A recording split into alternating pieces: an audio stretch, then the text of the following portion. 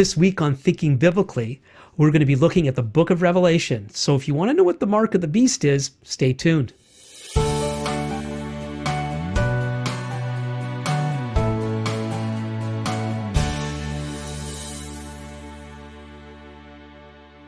Welcome back to Thinking Biblically. My name is Alan Gilman. Thinking Biblically is a podcast dedicated to exploring how all of Scripture speaks to all of life.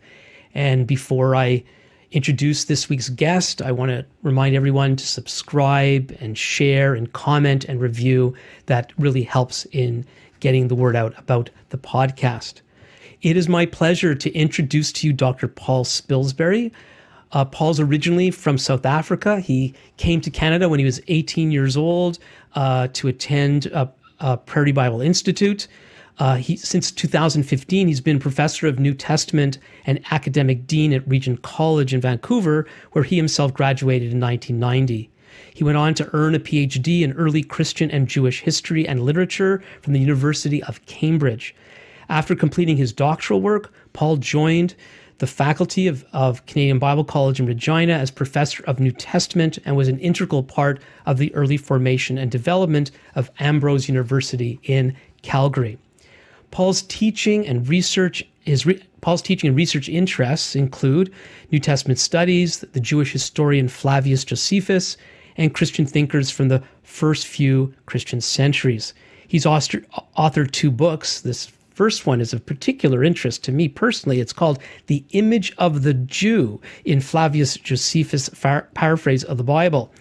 I don't know what kind of reflection that is on myself, but probably not that much since I was born much later after that. And of special interest, another book special interest to our discussion today is this one. It's called The Throne, the Lamb, and the Dragon, and it's a reader's guide to the book of Revelation. And as I said, that's what we're going to be looking at today. Paul's also published numerous book chapters, articles, and reviews, and has traveled extensively throughout the Mediterranean and Middle Eastern countries associated with the ancient church. And as we did a little bit of a get to know you before we started, I discovered that Paul's also an artist. And I don't know if we'll get to talk about that today, but there's often more to people than meets the eye. Paul is married to Bronwyn, and they have two sons, Elliot and Oliver. Welcome to Thinking Biblically, Paul. Thanks so much, Alan. It's great to be with you. Does your art reflect is there a connection between your art and your theology, or is this just a separate hobby altogether? No, I would say it's integrated. It's maybe just a recognition of the place of art in one's life. I've always been a drawer and more recently, maybe the last 20 years or more, a painter as well. So I'm not sure if I can articulate very specifically what the connection is, but perhaps it's a way of looking at the world, appreciation of beauty, place of form and color and line and all of those things. They have a bearing on how we look at things, I think. So I wouldn't want to divide them out from each other, but I haven't really done a deep dive on that specific point. Well, do you think your art, may I call your love of art and your artistic perspective affects how you look at the Bible, in particular at the book of Revelation? Yeah, definitely. I think one of the things that I learned early on in my study of Revelation, for example, is that we engage the book in more than one way. So on the one hand, you can think of it analytically, you can do exegesis on the level of what do words mean and what's the historical context and so on. But then there's another whole kind of aspect of engagement that has to do with engaging the imagination. And, John has written us something that is clearly crafted. It's beautifully arranged. There's poetical elements. You could think of the whole of Scripture like this. You have the Psalms. It's got metaphors, symbolic language. You've got, it's an invitation to engage with a more kind of emotive sense of things. So, when you feel certain things, say you're reading about locusts that are frightening and so on, that the emotion that is engaged is kind of an artistically created emotion. So art calls us to a different kind of experience, a different kind of engagement. So I think, yes, I like to engage the book of Revelation as other parts of the Bible imaginatively, but not a kind of a free-for-all imagination, but one that's rooted in exegesis, rooted in an attempt to appreciate what the author was trying to do, what their circumstances were, what we know about the world that they lived in, and all of those kinds of things. But then also to be as fully orbed as possible in our understanding and our application of it. Sometimes, if the book of Revelation, for example, just pausing and reflecting on the beauty of the one who sits on the throne is as important of a learning from Revelation as anything else. In fact, maybe it's the most important thing, is if you read chapter 4 and 5 and just dwell on this figure, this one who sits on the throne, is surrounded by perpetual worship.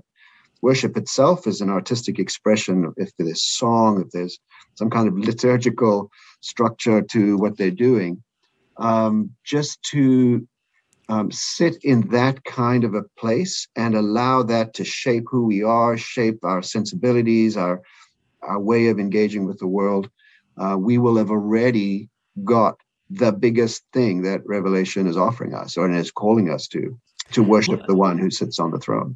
Yeah, well, I guess to jump right into some of these details, you mentioned chapters 4 and 5, and I have the impression that for some, that's all they really focus on in a book like Revelation. We can do a relatively easy sermon series on chapters 2 and 3 because of the nice little vignettes of the letters to the 7 churches, and you could almost get like these spiritual morals out of those, because this church had this problem, and so we don't want our love to grow cold, and strengthen the things that remain, and some of those nice little lessons in those 7 letters. Then you get to 4 and 5, and you have this glorious vision of the throne, and hymns and songs, old and new, have been written based on those chapters. Yeah, absolutely. And then, well, after that, for some people, let's just go back to the book of Genesis, because we don't want to get into the monsters and the trumpets and the bowls and all those sorts of things. And then you have the other group that is so into the more those graphical elements and want to decode it. And whether or not they take seriously the first 5 chapters or not, that's besides the point. But it's almost like they're very different writings rather than a whole. And it does seem, would you agree, Revelation is actually one big letter that was being sent to these 7 churches in its first context, and that people were meant to read the whole thing as a whole. And just to let you know, for the first time last night in getting ready for today, I read the book of Revelation all the way through chapters 1 through 22 to get that big picture sense. And it is an experience to do that. I really recommend it to everyone. It's really good to do that with a lot of the books of the Bible, if not all of them. But you get drawn in a different way than when we do this chapter or a bunch of verses at a time. Anyway, can you, I'm thinking of different things. So let's stick with this one. Is the book of Revelation, should it be taken as a whole? Should we be careful not to chop it up? Oh, absolutely. I mean, that's a really good insight, and it really applies to all of Scripture, but especially a book like Revelation. I mean, scholarship over the years has wondered whether the book came together over a long period of time, whether maybe different parts of it started off as separate and then have been cobbled together in a kind of later editorial process. It's one of the questions scholars engage with. And there is this clear sense of a kind of a beginning, and then and then it goes into the kind of the main body. So there does seem to be different kind of stages in the book. But I think the best way, it really is in keeping with what you've already hinted at. The best way to read it is to understand this document as a letter that was sent to actual people, actual Christian believers living in these named churches that are all mentioned in chapter 1 and then again in chapter 2 and 3. And the first 3 chapters are introductions to the main substance, which is going to start from chapter 4 onwards. So unfortunately, if you do just read, the first four chapters or so on, you you you're just in the intro, and it's a really important intro, and it sets us up for the rest of the book. But you haven't read the book yet, and there's a kind of tragedy in it, I suppose, because it's in chapter 6 where the central object of the seals of the scroll, which is sealed, begins to be opened. So if you never get beyond that, it's like, well, the book remains a sealed book for you. And for many people, that's kind of what they're stuck with. They're stuck with this sense of this inscrutable, inaccessible, closed document. But you have to press through to get to the open book, which is, comes later on. So it is true that there's a nice setup for us in chapters 2 and 3 in particular, with the 7 messages and so on. But Could we now? I want to go now to something else. Because I was asking about your art and your relationship of your art to theology, and you're beginning to talk about that we're dealing with writing that's metaphor and all the rest. And I've had your colleague Dr. Ian Provan on this podcast a couple of times, and as you know, one of his main things, and it's something that resonates with my heart, is the art of biblical narrative. But I have a sense for a lot of people get edgy when we start to talk about the literary aspects of Bible and why that's important. But though it's pretty clear, the Bible is written in a narrative structure primarily, and God used human authors through which to reveal himself. And that's why the books of the Bible are so different from one another. Even Matthew, Mark, and Luke, which are so similar, have differences because of the human authorship. But when dealing with the book of Revelation, which John tells us it's a vision, didn't God simply show him this thing and he wrote it down? Why do we even have to care about the metaphor, the poetical aspects, and all the rest? Didn't God just download this book to John? Well, maybe that pushback to that is to say, well, even if God did, is God not capable of speaking in metaphor and creatively and using poetical language? So the right answer is yes, but where do we go from there? So I think, what we can see by studying the book itself is to see that it is clearly written in a carefully constructed and artistic way. And then that shouldn't be seen as sort of a challenge to the book's inspiration or its divine authority or anything like that. I mean, what we believe with Scripture is that God has given us these beautiful written texts, but they're written texts, and they're in human language, and language comes from culture, language comes from human experience, and we encounter this through the tools of, first of all, learning language, learning communication among different people, and of course we have the whole issue of needing to translate these books from one language to another language and so on. So you've got that layer of learning and engagement that has to take place.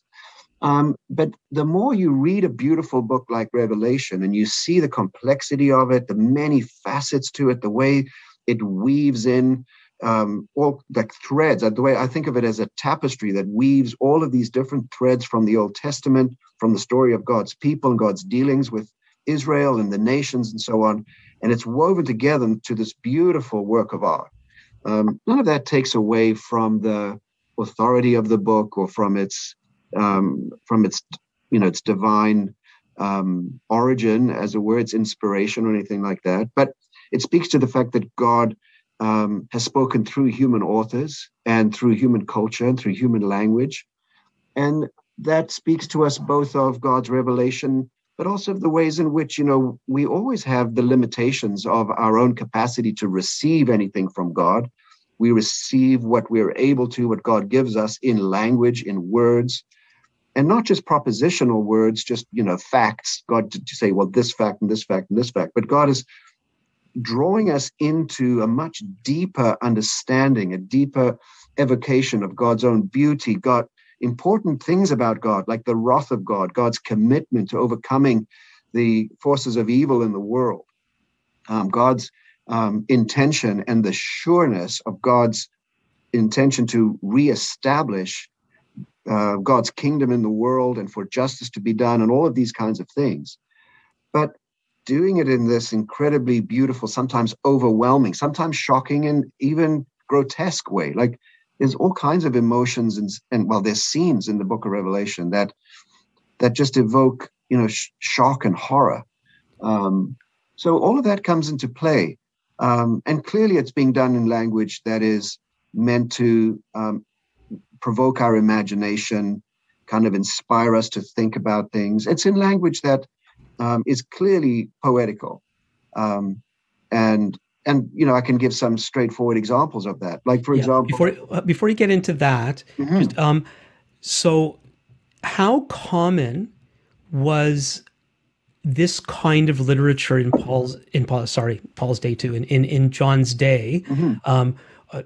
We hear this term apocalyptic literature, and there are some examples in other parts of the Bible.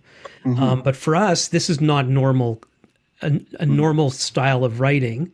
How normal would it have been to John and to his readers in his day? Do we know? yes, we do know this was quite a common way of writing for certain, kind of segments of the Jewish community in first century times. You could say it goes back to at least the book of Daniel, probably written in the 2nd century BC, but you could even go back before that to the book of Ezekiel and so on, the prophetic text, where you've got accounts of visionary experiences, in some cases accounts of sort of and encounters with angelic figures, celestial figures, sometimes books that speak of the prophet or the seer being caught up into the unseen world, into the heavenly realm and so on. So in addition to books that we might know of from the Bible, say the book of Daniel, where he sees pictures of creatures coming up from the sea, and those creatures we are told represent kingdoms and so on, which is very similar to the book of Revelation, or the book of Ezekiel, a figure on a throne, an overwhelmingly glorious and amazing figure who has a scroll in his hand. He gives it to the prophet and he eats it, which all plays out in the book of Revelation as well. But you've got the other Jewish texts that were written in the kind of style of those books. You could say you've got the books of Enoch, you've got books about Abraham, you've got books written by someone who calls himself Baruch, who was the scribe of Jeremiah.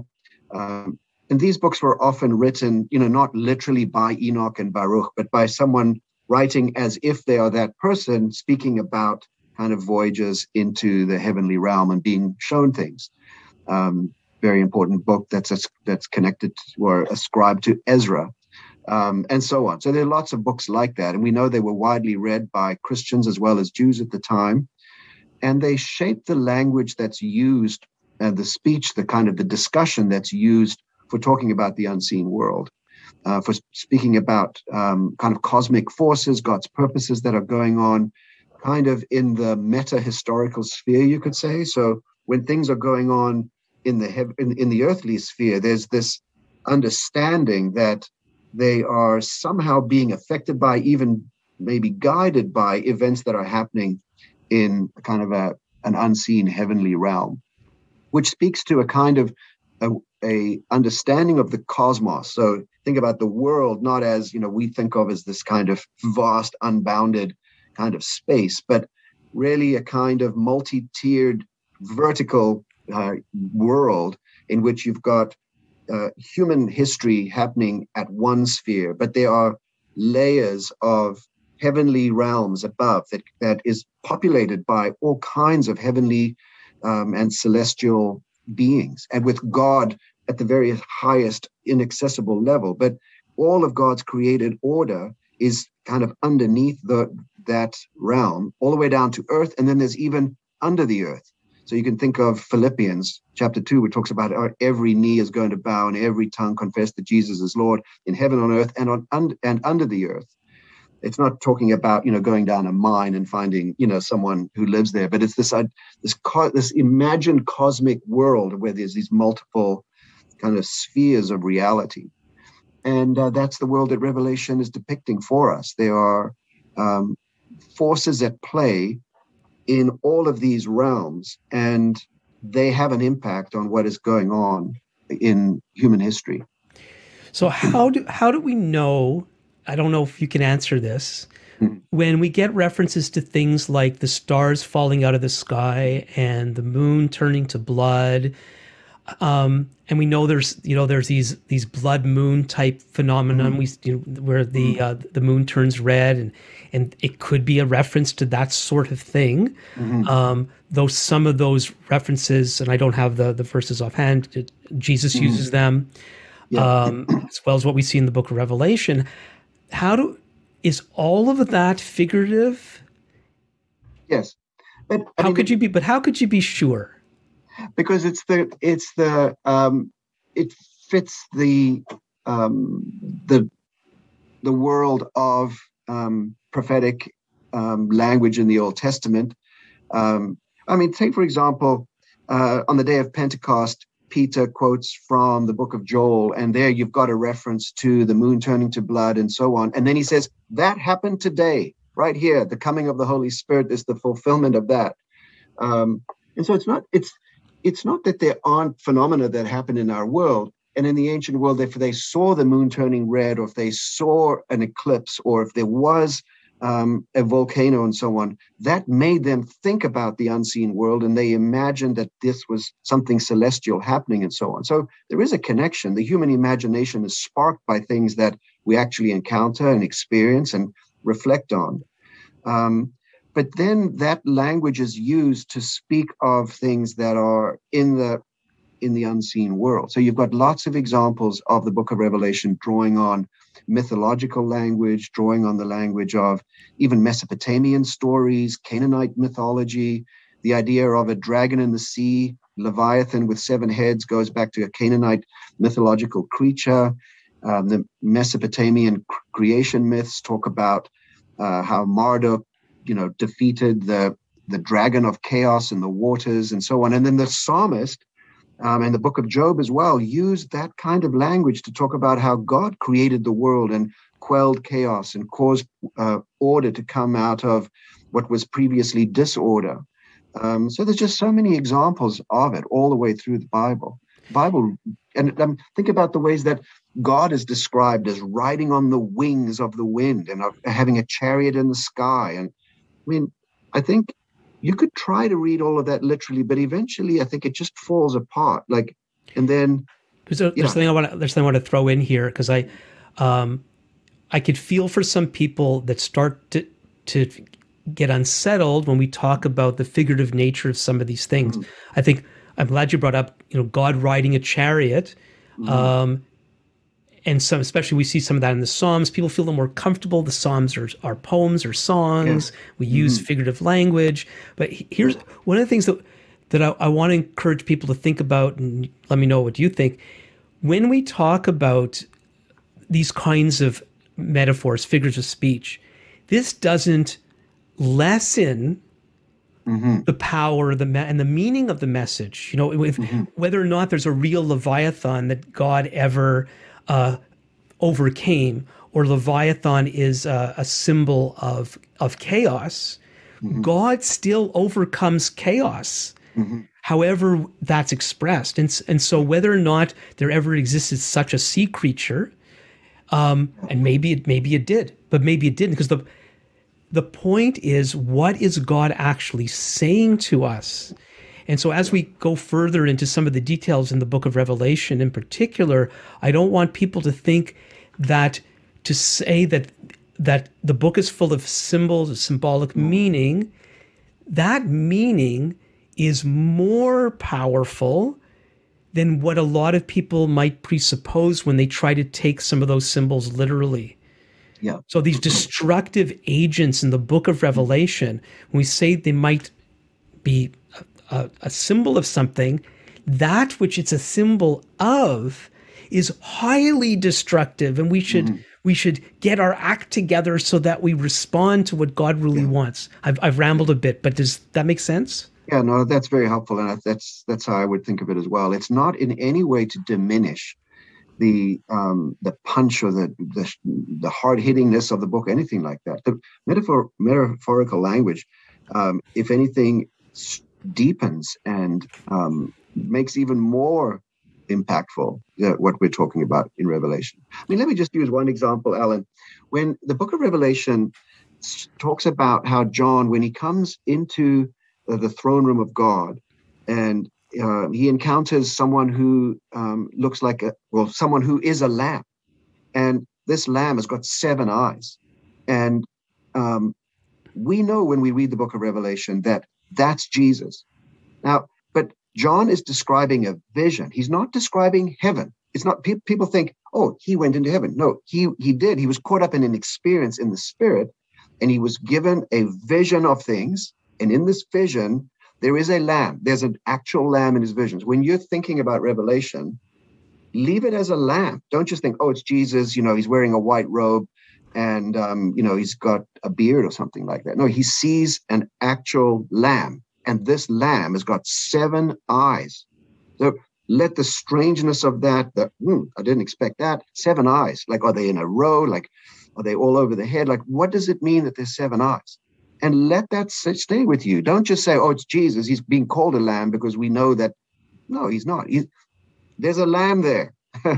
And he remained. But then in other scenes, you've got other depictions of Jesus. So in chapter 19, we have a rider on a white horse. It's like, okay, now there's a different picture. The image is shifted. This also is Jesus. This also refers to Jesus, is pointing to Jesus.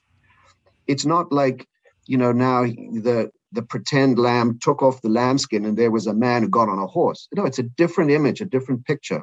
And it's hard for us sometimes to relate these images to each other. It's like a hologram that shifts. In another place, there is the child who gets born to the woman in chapter 12. That newborn child, well, that's Jesus too. And so on. So that image of Jesus being a lamb, we're comfortable with that because we always think, well, Jesus is the Lamb of God. Great. But in Revelation, there's an actual lamb there, but it's a surprising lamb because it has 7 eyes. In fact, we're told that he's standing as if he's been slain. That's a perplexing statement too. How does one stand as if one's been slain? It's not. So there's lots of ways in which the pictures they kind of draw us in, and then there's something odd about them that keeps us kind of wondering, well, what does it really mean? What's it speaking to, and so on. Even something as simple as God on a throne. You have to ask yourself, does God actually sit on a throne? Does God have a body? Does God, but right. That in itself is a kind of God speaking to us in a way that we can understand. But we know from other parts of the Bible that God is spirit. God doesn't have a body. God doesn't sit on a chair. So, it draws us deeper and deeper into the mystery once we start realizing what the language is doing. So let's jump from that, and we'll go big, and then we'll get to some details, God willing. So, what is the book of Revelation all about? What's it for? Start with all about first. Yeah. Well, Revelation is an invitation for us to worship the one who sits on the throne. And that scene that encounters John when he comes into chapter 4, and he encounters there is one who sits on the throne and is surrounded by this perpetual worship of all those creatures, the living creatures, the 24 elders, and all of the multitude that as we go into chapter 5, you suddenly it's like the camera pans back and you suddenly see there's this multitudes upon multitudes that worship the one who is on the throne. And Revelation is all about drawing us into that company to say, worship God, worship the one who's on the throne. But we also learn that the worship of God is contested, that there is one that seeks to draw away worship, seeks to undermine the worship of God, and seeks to kind of take the world away from God. That's the 7-headed dragon that we're introduced to. God has an agent in the world, God's agent in the world, who is going to enact God's purposes and bring about God's will, as it were. That is the Lamb who's introduced to us in chapter 5. And the Lamb is the one who sets in motion God's purposes for the world. That's what happens with the opening of the scroll, and that unfolds in many ways. But a counter to that, there is this dragon who has an agent, has multiple agents in the world. There is the dragon has a beast, and then there's another beast. And in the historical sphere, the agents of God and the agents of the dragon are at war with each other. And we are those who we need to decide, who are we going to follow? Do we follow the Lamb wherever he goes, which is one of the phrases that's used, or Another phrase is, do we wash our robes and make them white in the blood of the Lamb, so that we can ultimately stand in the presence of God and be among those who are waving palm branches, who are being brought into God's unmediated presence, who have their tears wiped away and become a part of God's community in the new heaven and the new earth. That's the invitation, is to follow the Lamb and to worship God. But it's also, there's a warning in all of this, because to worship God is to be caught up in a conflict, that there is this conflict between God and the dragon. And we'll get, and I'd like to get into that, but you refer to, the book of Revelation says this, so that was the book of Revelation written to us? Who's the book for? Well, yes, it's written for God's people. So, but, if you look at the very first verse of the book of Revelation, it talks about how it's the revelation of Jesus Christ, which God gave him to show his servant John. And it was made known by, God sent his angel to John, and John then gives this message to the 7 churches. So there are 7 churches, which are real live historical communities in the province of Asia and in Western Turkey, as we would think of it today. Those churches are, it's like Paul's letter to the Corinthians. Is Paul's letter to the Corinthians only for the Corinthians, or is it also for all those who will eventually read the book of 1 Corinthians, 2 Corinthians, and so on, can come to understand that through them Scripture comes to us as well, that God's Spirit wrote it for those people and those times and those communities, but it was always intended to be for a wider audience. And the early Christians knew that, and they demonstrated that they knew that by copying these letters, by circulating them, by sending them to places other than to Corinth and to Rome and to Ephesus and so on.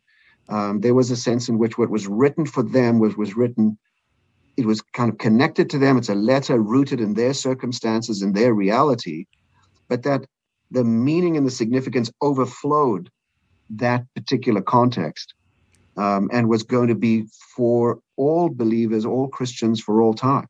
I can see how many people think that, will agree with you with regard to much of the Bible, but it seems a lot of people consider the book of Revelation like the last chapter of God's story. This is the big wrap up.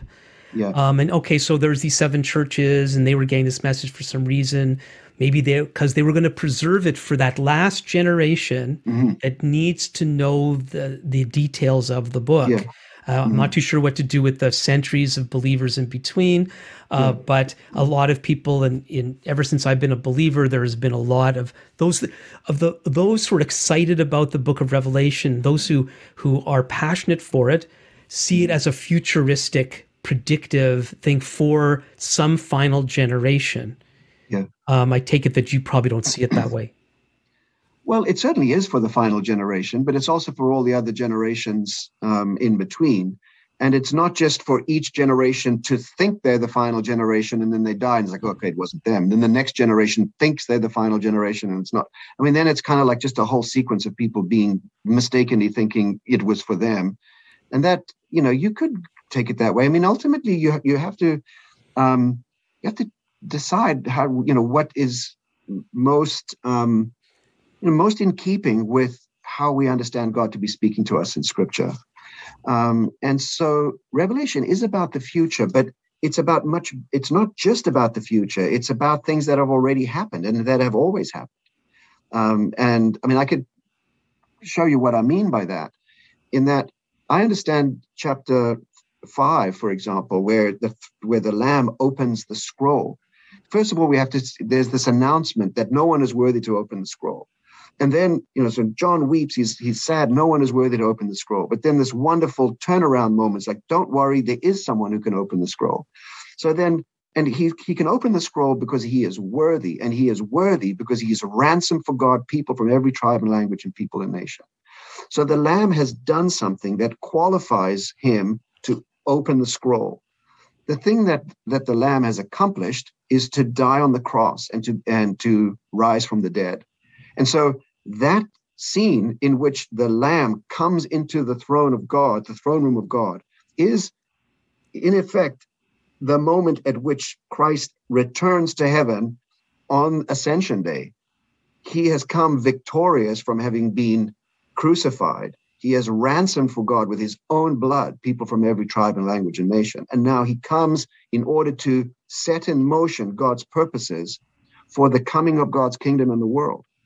And so, in effect, ever since Ascension Day, Jesus has been in the process of enacting God's purposes for the world.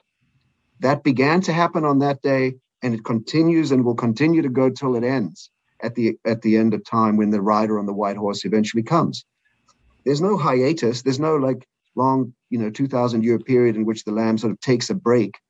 The Lamb is at work. God is at work. Christ is at work, and it's been going on from that moment till now. And well, I think I love that. That preaches that that's great. But as I said, I read through the book last night. Hadn't done it in a while. It's horrible. Once you get past those first chapters, it is so absolutely horrible. And if the book is for subsequent generations, all the generations till today, then either the book is overstating the horrors of human history since the Lord has been around, or we have missed something. Or is there something in between? I'll let you know where I've been going with this. But what's been going on? Like, what is this world into which the gospel has been spreading? Like, people tend to think, the world's gotten better and better in some ways, or maybe goes up and down. But the book of Revelation paints a horrible picture. But think about what the four horses of the apocalypse in chapter 6 show us, is that this echoes the words of Jesus himself in Mark chapter 13 and so on, the little apocalypse from the Gospels, that there will be war, there will be rumors of war, there will be death and famine, and these are the experiences of human history down through the centuries. But remember also that always remember where John is taking us into a vision. And in the vision, a story is unfolding. And it's really important. I think it's just a very key sort of interpretive it's the key to the thing, to understand that there's a story that is unfolding. And that story has got a pattern. It's a pattern that we find in the Bible. It's really the pattern of the Exodus. And so we need to see that the story of the book of Exodus is the story that shapes what's happening in the book of Revelation. So if you go back to the story of Exodus, you find that the people that God wants to redeem and to draw to himself are enslaved in Egypt, which is referenced in Revelation as well as kind of the land of of sort of darkness and of enslavement and so on. That people are rescued by the blood of a slaughtered lamb. And having been rescued, they are drawn by God into the wilderness in order to enter into covenant relationship with God. And they are marked by God. They are connected to God in covenant. And then from there, they continue on through a long period of wilderness wanderings until they ultimately come to the land of promise, which God has prepared for them, Mount Zion, the promised land, and so on. And Revelation, and in order to leave the land of slavery, God pours out plagues and judgments on the evil empire, you could say. And so not only is there the death of the slaughtered lamb, but there's the judgment of the forces of evil in the world. And those judgments are echoed and kind of replayed all the way through the book of Revelation, not in a sort of a straightforward wooden way, but by constant allusion and kind of echoes. So you've got echoes of water turning to blood. You've got echoes of darkness. You've got echoes of boils and plagues and all of these kinds of things.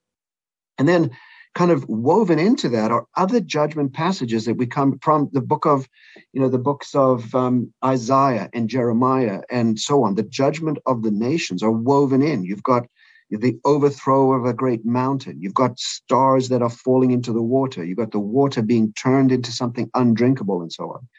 And it all fits into this pattern of how God is judging the forces of evil in the world in order to draw his own people to himself to enter into covenant relationship with them, and to be with them as they cross the wilderness. Now, remember, in the Old Testament, when the people of God crossed the wilderness, this is a time of, on the one hand, privation and difficulty. It's a time of hardship, but it's also the time in which the people are nourished by manna from heaven. They are watered with water from the rock, which Paul tells us was Christ following them through the wilderness. And they encounter enemies, and there's the possibility of mutiny, and there are people who want to go back to where they came from. But the faithful endure. And Revelation says, this is a call to the people of God. This calls for endurance. So Revelation is a deeply sobering and serious book, because it tells us that those who are in relationship with God, who in fact are following the Lamb wherever he goes through the wilderness in order to come ultimately into the land of promise, that this is an experience that requires endurance. It's an experience that requires faithfulness. And it calls on us to be together the people of God. Revelation refers to it as the great tribulation, or the great ordeal that we go through in order ultimately to come to God. But the going through is, it's not a life of ease or of kind of safety. It's a life of being preserved by God through hardship in order to come ultimately into God's presence. So here's what I think is an interpretive filter, obstacle that I think is causing us a lot of trouble, and maybe people are, including myself, are waking up to what's been really going on, and that is, I don't think in the history of the world we've ever seen so many people for such a length of time living in comfort and ease as we have for the past several decades. And you start to think about it, well, like going how far back? Well, I was born in 1957. Second World War is already over, but my people, Jewish people, we lost 6 million. 11 million people killed in World War II. And that wasn't the war they originally called the Great War. And that's not the 50 million people under communist rule that were slaughtered. And yet, which is, I'm almost going to contradict myself, because I'm wondering if the world that we've been in the past several decades has been as nice as we've tended to think. Like we've never been more entertained. We've never been more climate controlled, with central heating, with central air conditioning. I'd like to talk to my kids about how cars didn't have air conditioning. We had better vents. So you did get more airflow, and you don't have that anymore in cars. And so if your air conditioning breaks, it's you're in the Great Tribulation. I think something's happened to us that's given an impression of human life that isn't accurate. So I just want to say one more thing about this time of comfort and ease that we've known in a certain part of the world for the past few decades. I wonder if we've really been in touch, because 150,000 babies are slaughtered in their mother's womb in Canada alone every year. And it's about 10 times that amount in the United States. That's not the rest of the world. And yet we think that we are in luxury and comfort. And then we could start listing some of the other things that have gone on, and how the powers that be have actually oppressed the truth. I haven't really cared about how government removed prayer from schools, so to speak. I remember growing up in public school in Montreal, we had the Lord's Prayer and Bible stories, and then that changed. It kind of changed overnight. And I know people they mourn over that. I think I'm understanding a little better, because I think that's been part of a general social experiment in the secularization of society that has actually led to more and more levels of oppression.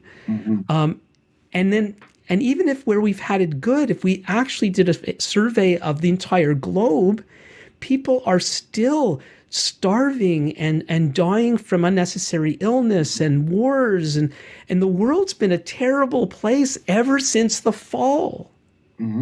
So then it begs the question, what difference does Jesus actually make to this battle that we've been in since the beginning. You've already alluded to some of that, but maybe Yeah. I've just lobball you this pitch here. What if the world isn't as wonderful as some people think it is, and it's Mhm. actually far more sin sick and troubled than we've allowed ourselves to believe? Mhm. What difference does Jesus actually make? And does the book of Revelation, by any chance, help us understand that?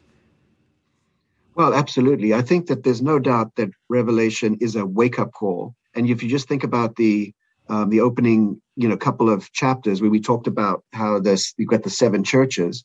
Those different churches have all got a different experience. Some of them are doing quite well. Some of them are being persecuted. Some of them are quite smug and settled. So Laodicea is a church that is a bit like what you describe as kind of the Western experience. It's like, hey, everything's all right. We're quite wealthy. Disease is kind of more or less under control. We can get medicine for things. We can turn on the air conditioning. But Christ says to them, you're poor, wretched, blind, and naked, and you need to know that things are worse than you think. But for others, they don't need that message. They need a message of encouragement and of uplifting and so on. So we read Revelation very much from the vantage point of our experience. And some people will read Revelation as an encouraging message, and other people will read it as ought to read it as a message of warning. But in terms of the difference that Jesus makes, this is clearly laid out for us in two key parts of Revelation. One is in chapter 7, and the other one's in chapter 11. In both of those places, which break the sequence that we've just been in those sections have been told. One's the sequence of seal openings, the other one is the sequence of trumpet blasts. There's this pause to focus on the people of God. And in both cases, we're given insight into what it means to the difference that the followers of Jesus make, the followers of the Lamb. And ultimately, to be a follower of the Lamb is to align with Jesus, to be those who follow him wherever he goes. And in chapter 11, which is an absolutely key part of the book of Revelation, we've got these two witnesses who are also a picture of the people of God. The two witnesses are those who, by their life and their message, call the world to repentance, like Moses and Elijah did. And that's the difference that the church is called to make. The church is called to be the presence of Jesus in the world. Many times in Revelation, those who follow the Lamb are called those who hold the testimony of Jesus. They don't just say, I believe in Jesus, or you should believe in Jesus. They continue Jesus' own message in the world, Jesus' message about the kingdom of God. The fact that there is a kingdom of God, that there is one who is on the throne, who is Christ.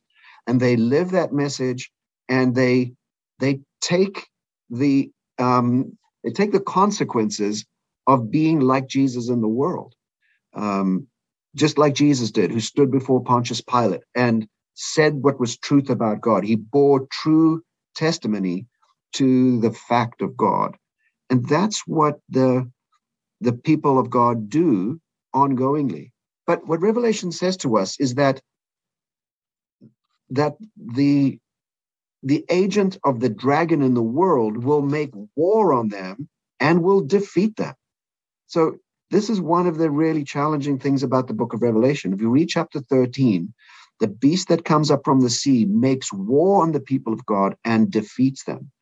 And the other pictures that we have of God's people, like, for example, in chapter 7, where the people of God are given a white robe to wear. The white robe is a symbol of martyrdom. Revelation is a call to join with that great company of martyrs down through the centuries who have paid the price with their life. But this is the disconnect for us, as you've said, Alan, because we don't feel like we're about to get martyred.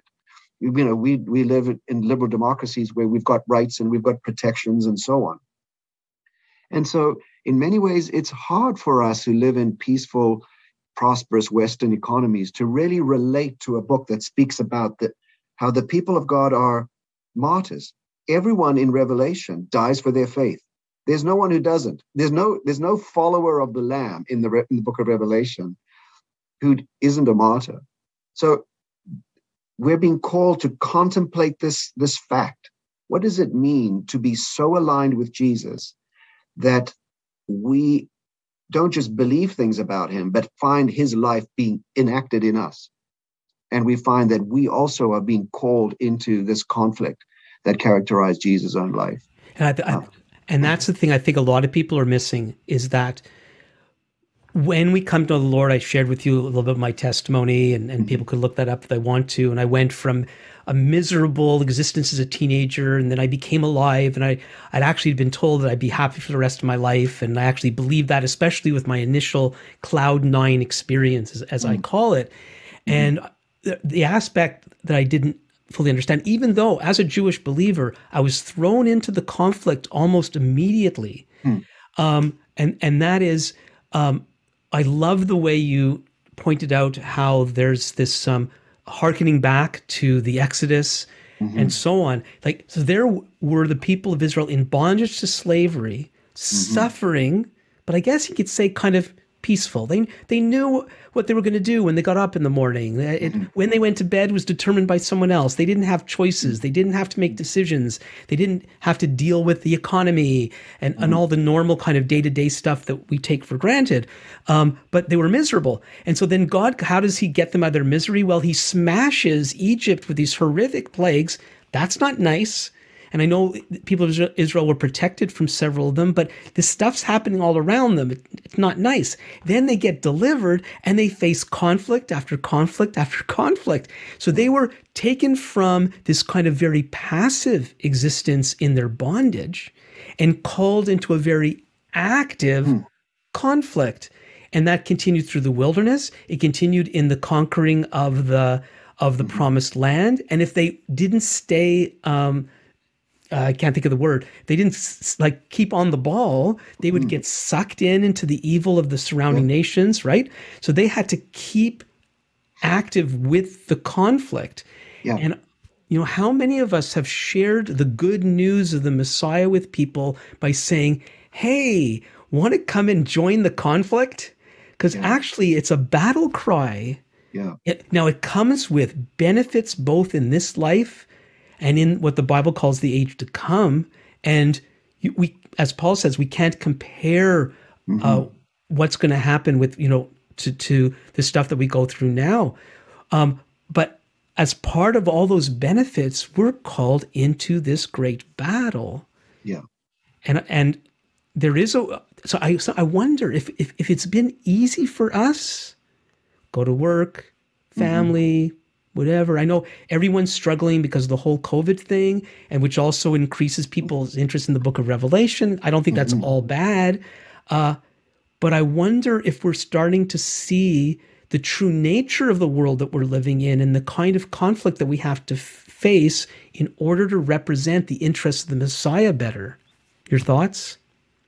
Yeah, I mean, there's definitely ways in which modern life is easier than previous generations and so on. But each generation has its own specific issues to face. I mean, we deal with mental health issues. We deal with, all kinds of anxieties and in ways that previous generations didn't have to. So, I wouldn't want to belittle our experience of suffering. It is what it is. But yeah, it's possible for us easily to be lulled, I think, and that's always been the kind of the human desire. We'd rather be lulled, but we've also, so the prophets of the Hebrew Bible are waking the community up. Hey, this must stop. This is wrong. Hey, there's danger coming. Don't be sucked into that way of thinking. Don't kid yourself, and that's the ongoing place of the book of Revelation is not to just desire. One of the things that happened in the wilderness wanderings was that some people said it was better back in Egypt. Let's go. They had leeks and onions by the Nile, hummus and falafel or whatever they were having. But it was like, no, you don't give up. Keep pressing ahead. Follow the Lamb wherever he goes. Stay with your community. Stay with the people of God. This is the long haul. But Revelation is also a message of hope. So there are these wonderful depictions of God with his people in the new heavens and the new earth. So we are assured of God's intention to vindicate justice, to bring about the proper resolution of all things. So we can believe in that and trust in that. It's not like we have to think, oh, maybe it'll happen, maybe it won't happen. But in terms of the detailed outworking of God's purposes, these things are given to us in these large sort of thematic ways, not in kind of detailed exposition of a sequence of events that's going to unfold in the Middle East or with China or with, Russia invading something. But on the other hand, all of the conflicts that we do in fact see, they are examples of the ongoing ways in which our world is in turmoil, how we have constant battles that we have to negotiate and deal with. And in the midst of that, keep seeking always, what does it mean to be faithful to the Lamb today? What does it mean to not lose our way now? And so it's, over and over again, the book of Revelation says, let the one who has ears to hear listen to what the Spirit is saying to the churches. So we're always being called to be attentive, to be aware, listen, keep your eyes open, be engaged, don't get smug and don't get complacent. Because that's when you slip into the kinds of condemnation that you see there for the church in Laodicea or whatever, where there's this warning, like, whoa, you think you're great, but you may in fact not be. Yeah, so we've basically used our time, and I had planned to ask you some what your views are on particular, call them popular details in the book of Revelation. But for the sake of time, let me ask one. Mm-hmm. What's the mark of the beast? The mark of the beast is the counterpoint to the mark of God in chapter 7. In chapter 7, those who belong to God are sealed with the mark of the living God, right? And we find out later on in the book of Revelation, in chapter 14, that the seal of God is the name of God and of the Lamb that is on the forehead of the people of God. It's the name of God. And then in chapter 13, it's the name of the dragon's agent in the world. So in the vision of Revelation, everyone has a name on them. Even the great prostitute has got a name on it, right? So it's one of the kind of the ways that Revelation differentiates who belongs to whom. Everyone's got a name written on them. Now, Revelation uses an ancient practice called gematria, which is based on the fact that letters in both the Hebrew and the Greek alphabet have all got numerical value. They didn't have a separate system of symbols for numbers. They used Aleph as counted as 1, Bet as 2, Gimel, Dalet. Hey, these are the numbers that they use. The same with Greek, Alpha, Beta, Gamma, Delta, and so on. These are numbers. So every time you write a word, you're in fact also writing a number, or any word or sentence has got a numerical value. And so it's a way of kind of communicating in a sort of insider way, because once you've got a big numerical value, it's very hard to calculate, okay, what do the letters, which letters add up to 666? But there's so many clues in the book of Revelation that the beast that comes up from the sea is in fact a reference to the Roman Empire in the first century. There's so many clues already that you can, if you start looking in that direction, scholars, before too long, notice that Nero Caesar, written in Hebrew characters, adds up to 666. And that fits so many other aspects of what Revelation is telling to those churches, is that it's warning them not to be sucked into the power system of the day, sucked into the social order of the day, the economic system, the religious system.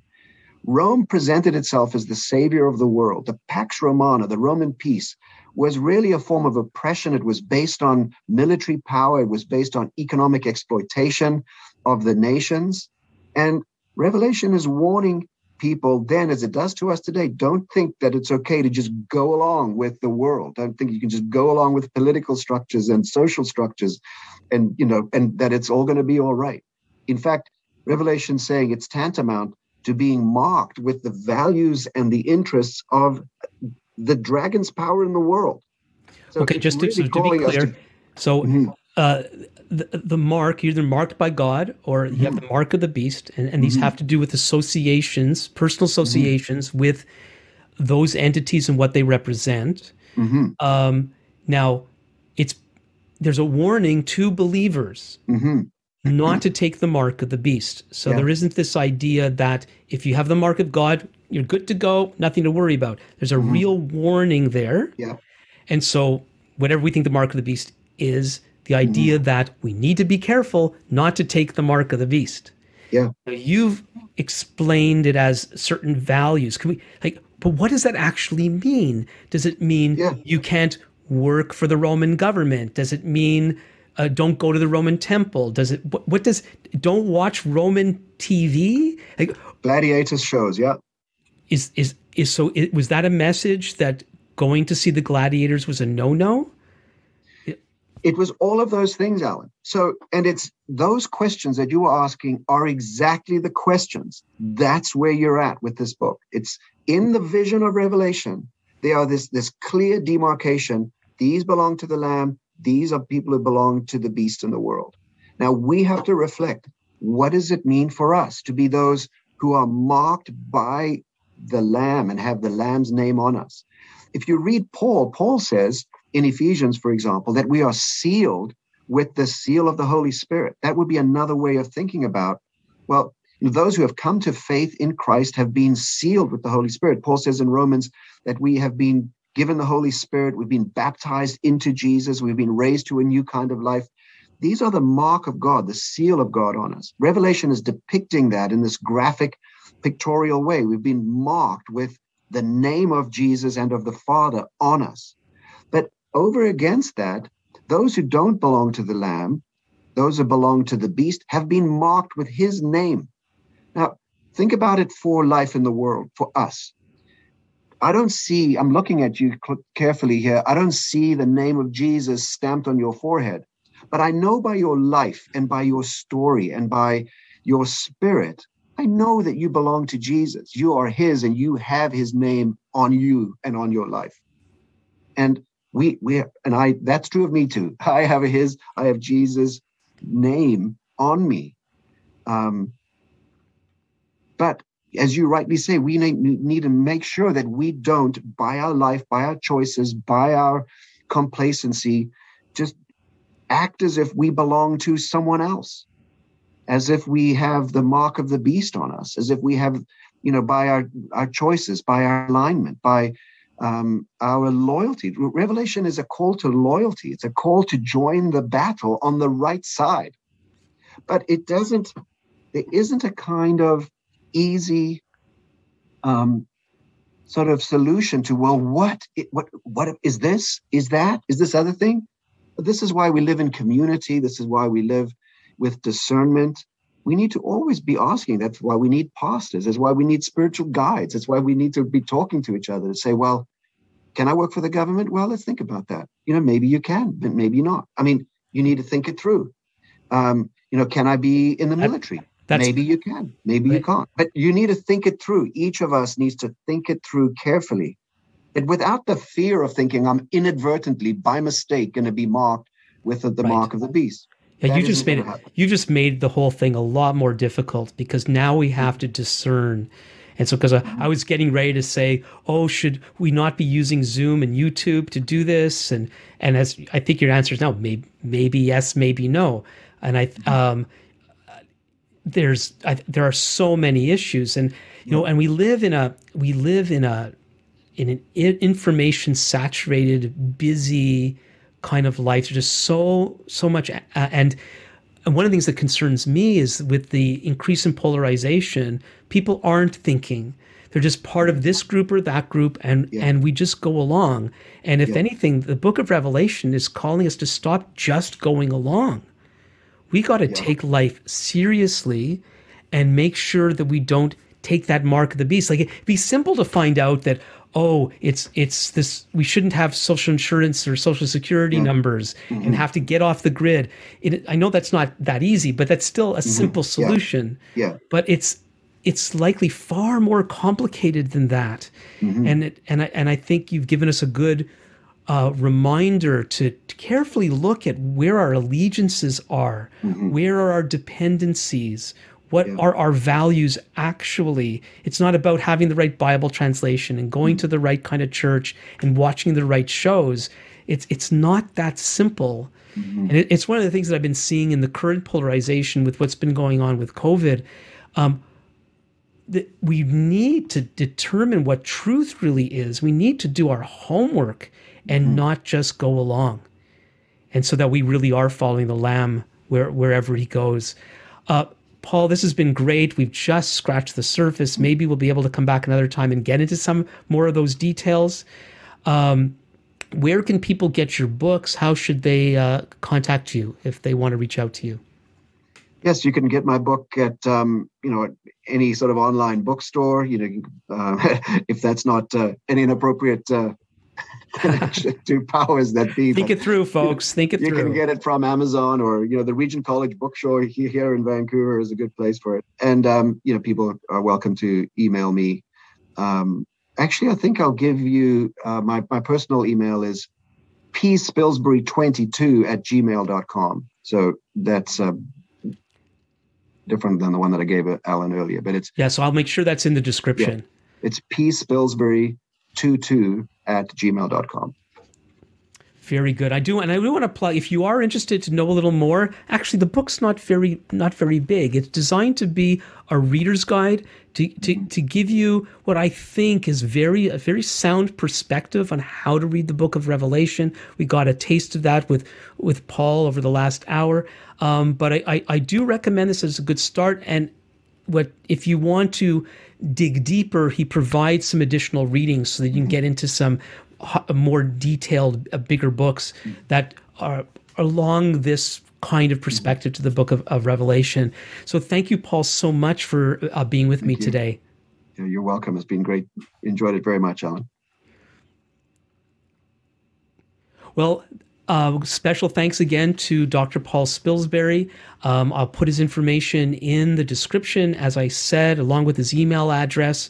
And if you have any questions for me, you could always contact me at comments@thinkingbiblically.org. Do comment and subscribe and all that, and look forward to seeing you all next time. So until then, this is Alan Gilman with Thinking Biblically.